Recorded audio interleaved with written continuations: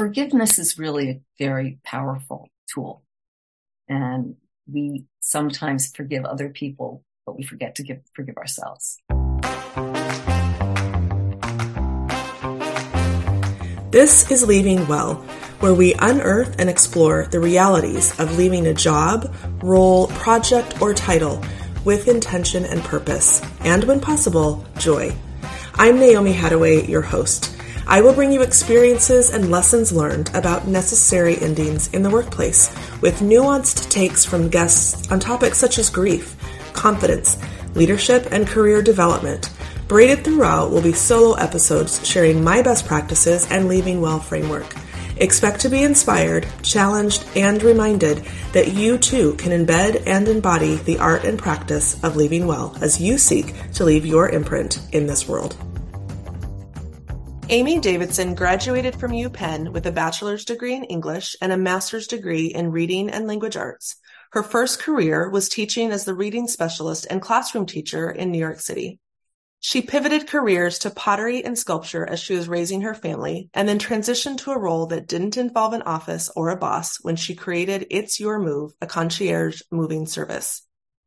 The client's specialty of It's Your Move was helping older people transition from their big house to a smaller space, also guiding them through the process of sorting through and clearing out items they either couldn't use or didn't want.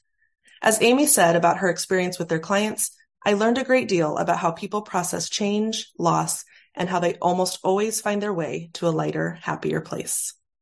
Amy, I am so glad to have this conversation, and I would love to start us off with you telling me in your words about your own transition or change story. I think the transition to It's Your Move was really a particularly good one because sometimes life just throws things at you and you have no choice. We've moved a lot, not always because we wanted to. But when I decided to stop teaching, I really gave myself the space to think about what kind of space I wanted to work in and what kind of work I wanted to do. Teaching is a giving profession.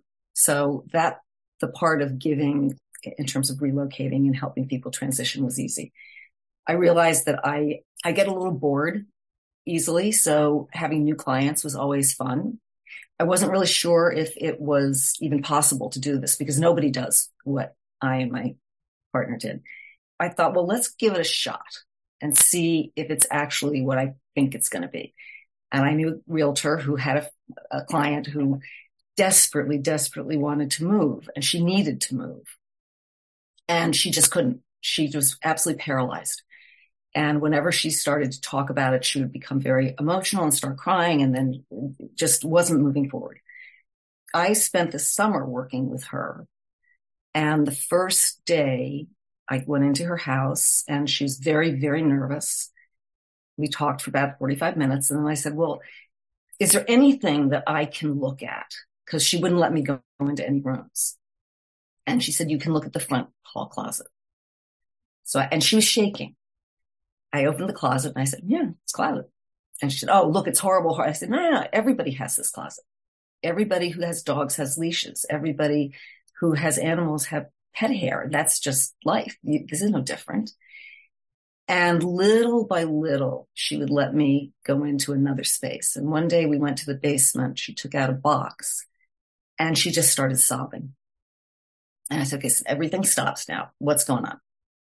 She opened the box and there was some dried flowers.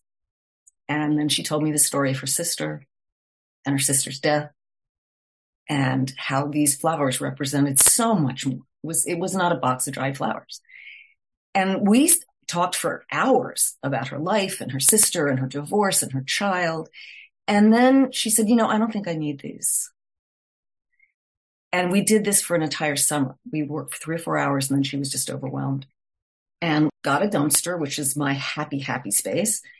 And one day I said, you have 40 white shirts. She said, what? I said, you have 40 white shirts. And she said, I don't need 40 white shirts. I said, I know, but you have them. And the thing that happens and this happens to every single client, there's a moment where you can see them getting lighter. And the things that they were holding on to, the things that were holding on to them begin to loosen their grip. Sometimes it becomes almost an elation. I mean, people will start, getting rid of everything. Sometimes people will get rid of one thing and then rethink it and have to take it back. But I learned that the three words, as you were going to ask me, three words were intentionality, patience, and joy. So when you're any transition, I think you need to give yourself permission to stay in whatever that space is for enough time, but not too much time. And that's where I come in. So if somebody is really stuck, this woman was really stuck, but what she really needed was to tell her story and have it validated. And then the things were not part of her, but they were before. And I think that's true of all kinds of transitions. Our family right now has just lost the matriarch, 96 years old. The grandchildren have never known a day in their life without her. And they're in I just want to go into the closet and hug her clothes and smell her stage. It's really important to have that stage. Things can become more important than they should be. And people sometimes attach some of their personality and their hopes and their ideas and their wishes to those things. So it's a delicate dance to work with somebody and help them understand the value of the thing, the use of the thing. So you have to have patience to do that. You have to have an intention of, I'm going to move, or I'm going to clear this closet out, or whatever it is. But you have to make the decision that you're going to do it. That's often the hardest part, because once you've really made a decision, the doing is easy. It's the getting to that decision. So that can take a lot of time. But once you start, then you have to give yourself permission to experience it.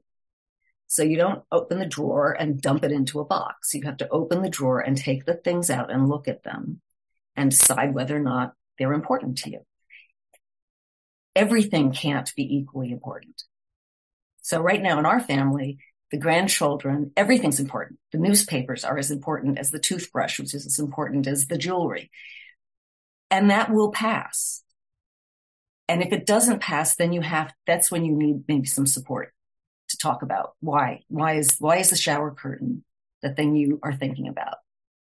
And that's where joy comes in, when you get through that and you start to really evaluate, what is that? Do I love that bowl because it was my mother's, and every time I see it, I just feel my mother's presence? That's a valuable object, because it's about a lot of things, and you can take that with you. Most people really hate moving. Even if they know where they're going, and even if they want to go there, it's completely overwhelming. So, that's where, if you give yourself the space and time and acknowledge that those feelings, you're overwhelmed. I don't know how I'm going to start. This is impossible. And that's true of lots of different, somebody dies. I don't know how I'm going to get through this. Your kid goes to college. Your space is transformed. It has no choice. It has to be. And if you accept that is part of the journey of life, that's part of what we live and we do and we experience. It can be painful and also be valuable and strengthening. It can be a good thing. I got through that. I can get through this. Then joy begins to come into it, because it doesn't control you. You control it. So something that was really interesting as you were talking, Amy, is the idea of just so much compassion that comes through from you sharing about the work that you've done. You said at the beginning, no one else does what you do with It's Your Move. And I think I would offer that no one else does what you do. Even if someone did replicate the moving service, you're bringing such compassion and, like you said, patience. And when I work with my clients, it's often just decision confidence that they need, or they need someone to sit with them long enough to work through. And I love that you talked about the permission of feeling the big feelings, because I think we like to skip over feelings and emotions when it comes to transitions. It could be frightening, because if you're relocating, there's a reason. And sometimes it's wonderful, joyful. I'm moving to a big new house and we got, whatever. If you're stuck in a space and you keep going around in the same circle, then you need to maybe step back or step aside. And I always look at problems. If I'm stuck, I think, well, let's walk around to the other side of the circle and let's look at it from either somebody else's perspective and maybe that will help me shift if I want to shift and I don't know how. The other thing we had, which was just a miracle, there was a fellow who started a program for after school kids in the south side of Chicago who were at risk. All of these kids lived in shelters, but he also worked with agencies that placed these kids and their families in apartments. They have nothing. I had clients who had a lot of stuff. And what I found, because I would call Ron and say, Ron, I got a really good client here. She's got 4 beds. She has a couch. She's got towels and paper, everything. And he would come up, pack it all up in a van and take it down. And then he'd take pictures when the kids, moved in. When people know that their things are going to someone, they are much, much more comfortable letting it go. Putting it in the Catholic Charities box or calling up, 800 junk and just getting rid of it for many people is just not possible. But if you take the 482 National Geographics that somebody had, and he knows it's going to a library, then he helps you put them in the box. Once they trusted you, they would start telling you their secrets, the things they couldn't share with anybody else. One guy said, okay, you have to come to the basement and you can't yell at me. I said, I don't yell at clients. He opens a drawer. He hands me a box. It's canceled checks from the diaper service. I said, how old is your son? He said, 60. I said, you have the checks from the diaper service when your child is 60 years old? He said, I don't know what I'm supposed to do with them. I said, this bank doesn't exist anymore. You can throw them away. He said, yeah, I can just throw them away. I said, no one is going to go through your garbage and take a 60-year-old check out and do anything with it. So sometimes it's permission that people don't know the rules. I have to save everything for 10 years. No, you don't. Some of that is very liberating. And then they're so happy that they start throwing everything out because they've been keeping, their credit card statements since 1960. And the joy that people get from knowing that they have done something good for someone else is a great motivator. It takes them out of themselves. It takes them away from I really love that platter, but I have 12 platters and I don't need 12.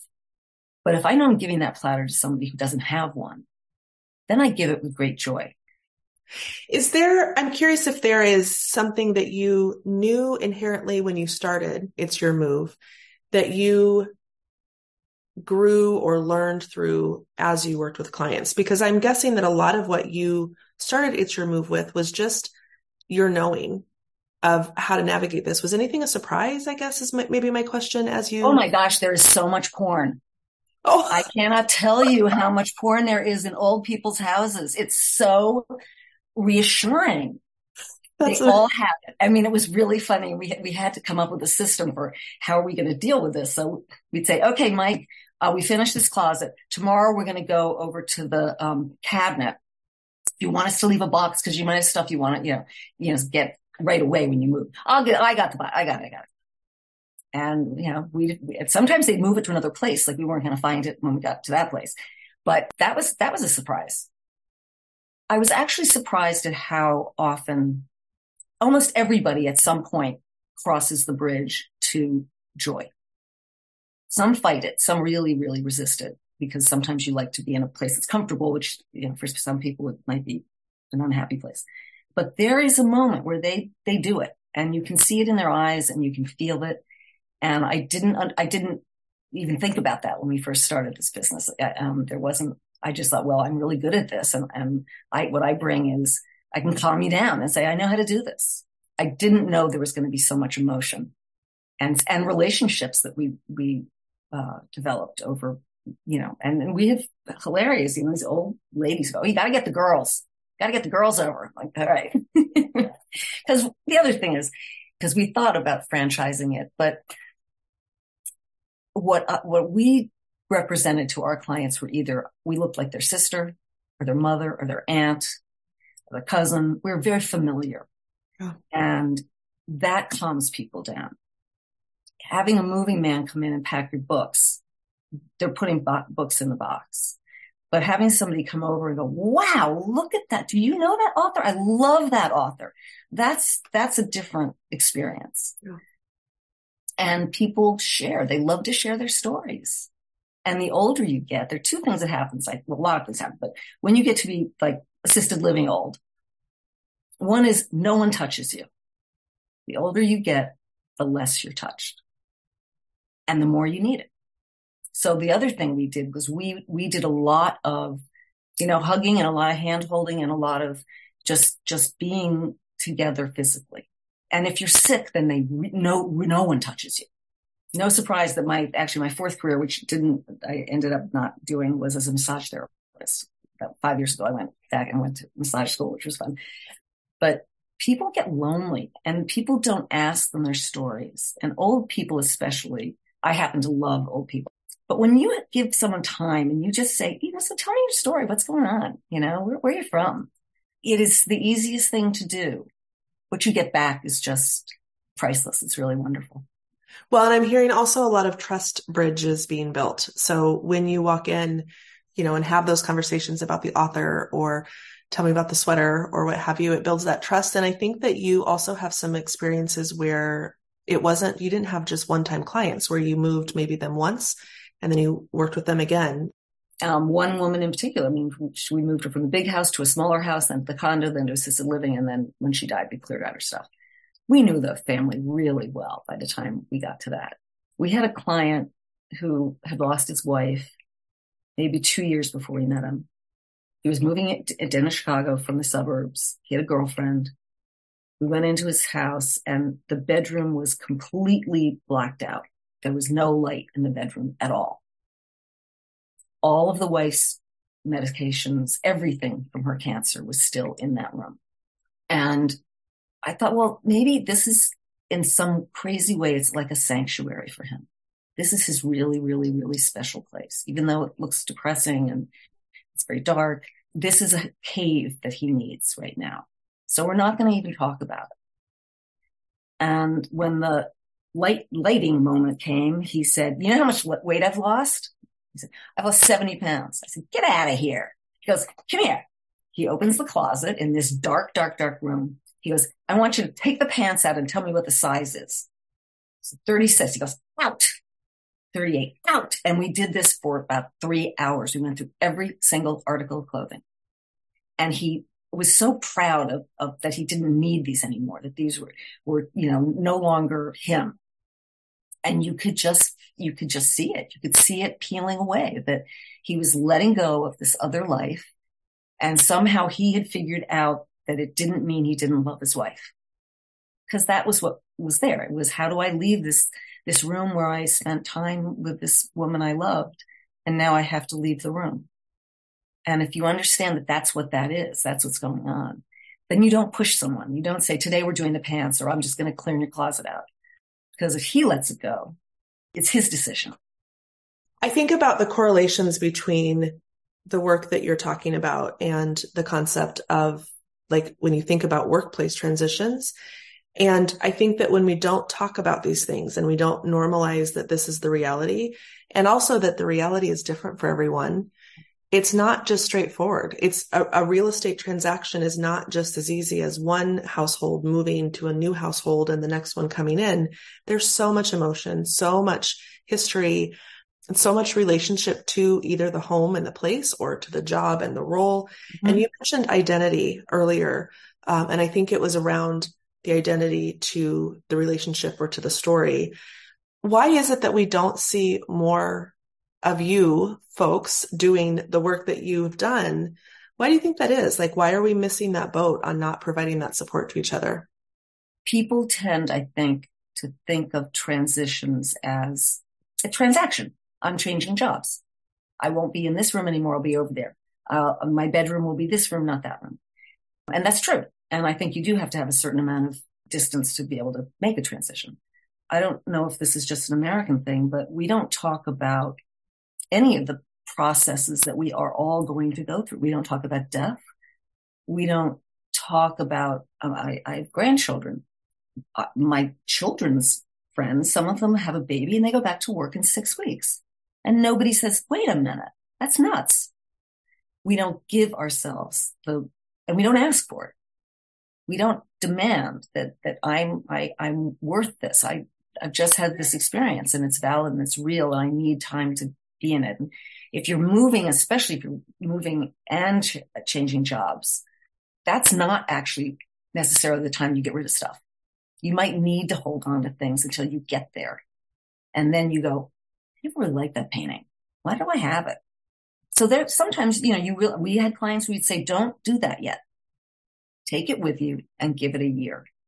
But I don't know why we don't. My mother-in-law just died and nobody ever talked about the fact that she was going to die. She's 96 years old. What do they think was going to happen?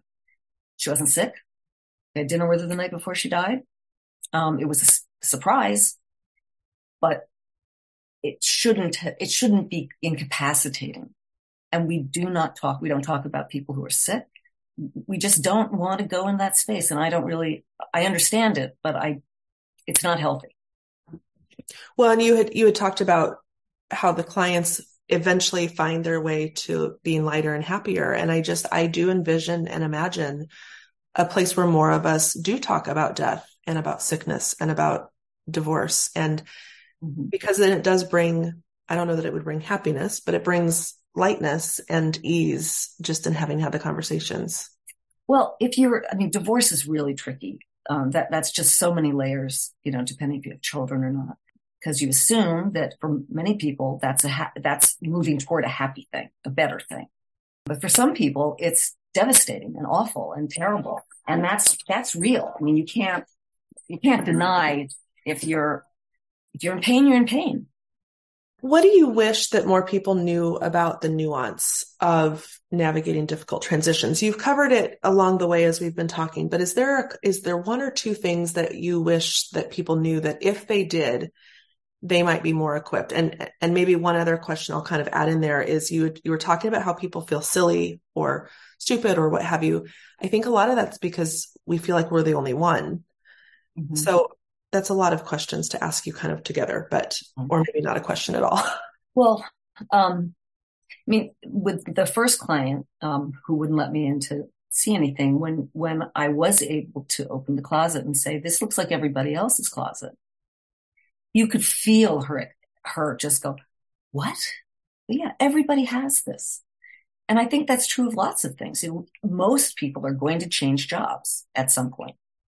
Most people are going to move at some point. So that's just kind of a given. And I guess with job transitions, I have not had a big corporate kind of career, so that's kind of unfamiliar turf to me. I imagine that there's lots of layers in that as well. You're going to something. You're also like, we moved from Chicago. We were there for 23 years and we moved back here about 8 years ago. And I knew that there were probably 5 people I'd stay in touch with. Everybody said, oh, we'll see you. And I said, no, you won't. We'll be Christmas card friends. And it's not that I don't like you or care about you or want to know what's going on, but it's impossible to keep that many relationships up when you're not there. So don't feel bad about it. It's just the way it is. And it's true. I have 5 friends who I keep in touch with very close, and the others, I love to see them if I see them, but that I don't expect that of myself. And maybe sometimes we beat ourselves up. We set ourselves up to feel bad because we have expectations that are not realistic. And then when we don't meet them, it reinforces our sense that we are inadequate, or if we just worked a little harder, did a little more. And forgiveness is really a very powerful tool. And we sometimes forgive other people, but we forget to forgive ourselves. And you got to give yourself permission for that. Like, I did the best I could. Or this is really painful and horrible and I don't like it. All of those things are okay. It's just part of being a person. I love that you named and normalized the fact that when you leave a place or a thing, it is unlikely that you will stay in touch. because that is, I've found that every time that we've moved, but it feels somewhat awkward, or I don't know the right word for it. It feels not okay to say that out loud, but it's the truth. It is the truth. Yeah.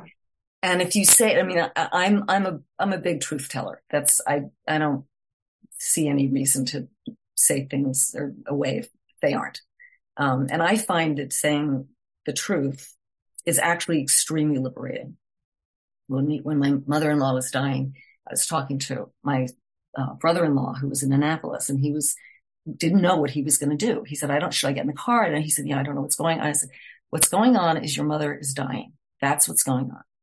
And all you have to do is ask yourself, will I have regrets if I do not? And then fill in the blank. Get in the car, get there in time, whatever. And then work through that so that you don't have any regrets, because that's really what will get in your way. And maybe you'll be halfway here and you will miss her death, but you will have been on the way to being with her. So your intention is honorable, and you will not say, I can't believe I've never even gotten the car. I think that we could do more of that as people of, are you going to regret this or feel bad? Then step back and say, well, maybe I could do this a different way. We're awfully hard on ourselves.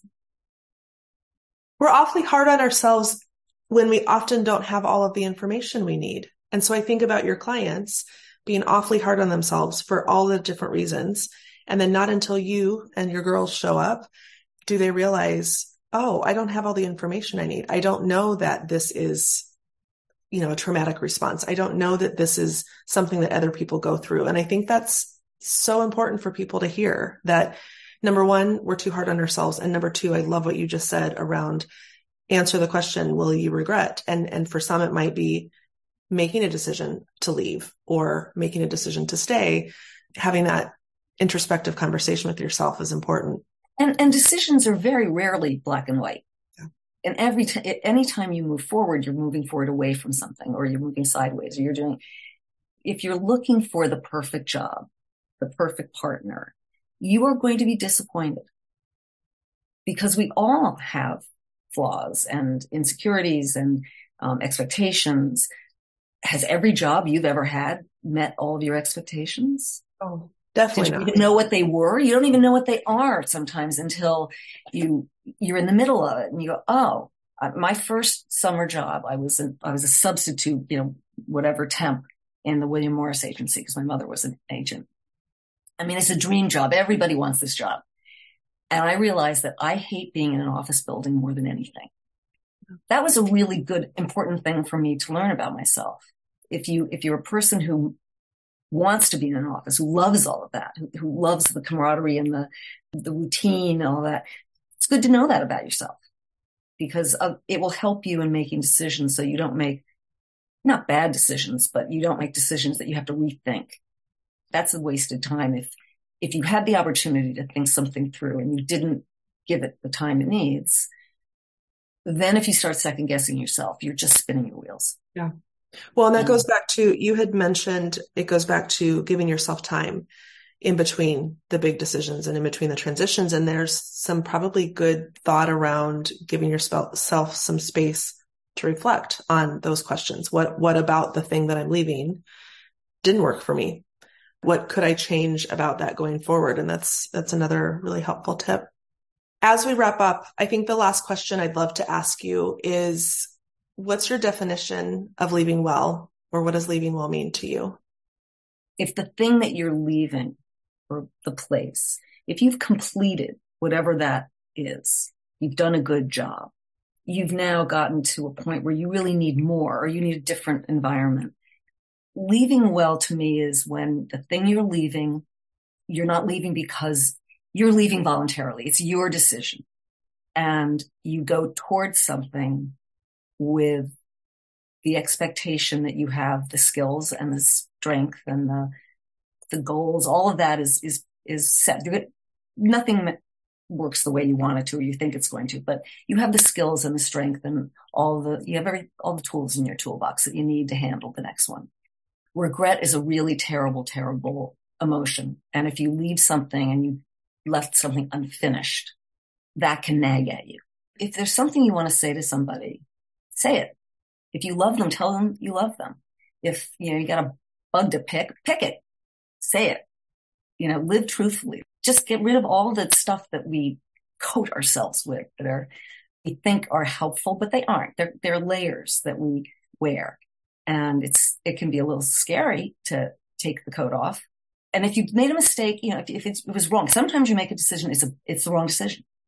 And you have to go back and you have to do something else. That's okay too. Don't bang your head against the wall. It's just not going to do any good for anybody. I love that. Amy, thank you so much for sharing about your story and some stories of your clients. Thank you. To learn more about leaving well and how you can implement and embed the framework and culture in your own life and workplace, visit naomihadaway.com. It's time for each of us to look ourselves in the mirror and finally admit we are playing a powerful role in the system. We can either exist outside of our power or choose to decide to shift culture and to create transformation. Until next time, I'm your host, Naomi Hadaway, and you've been listening to Leaving Well, a navigation guide for workplace transitions.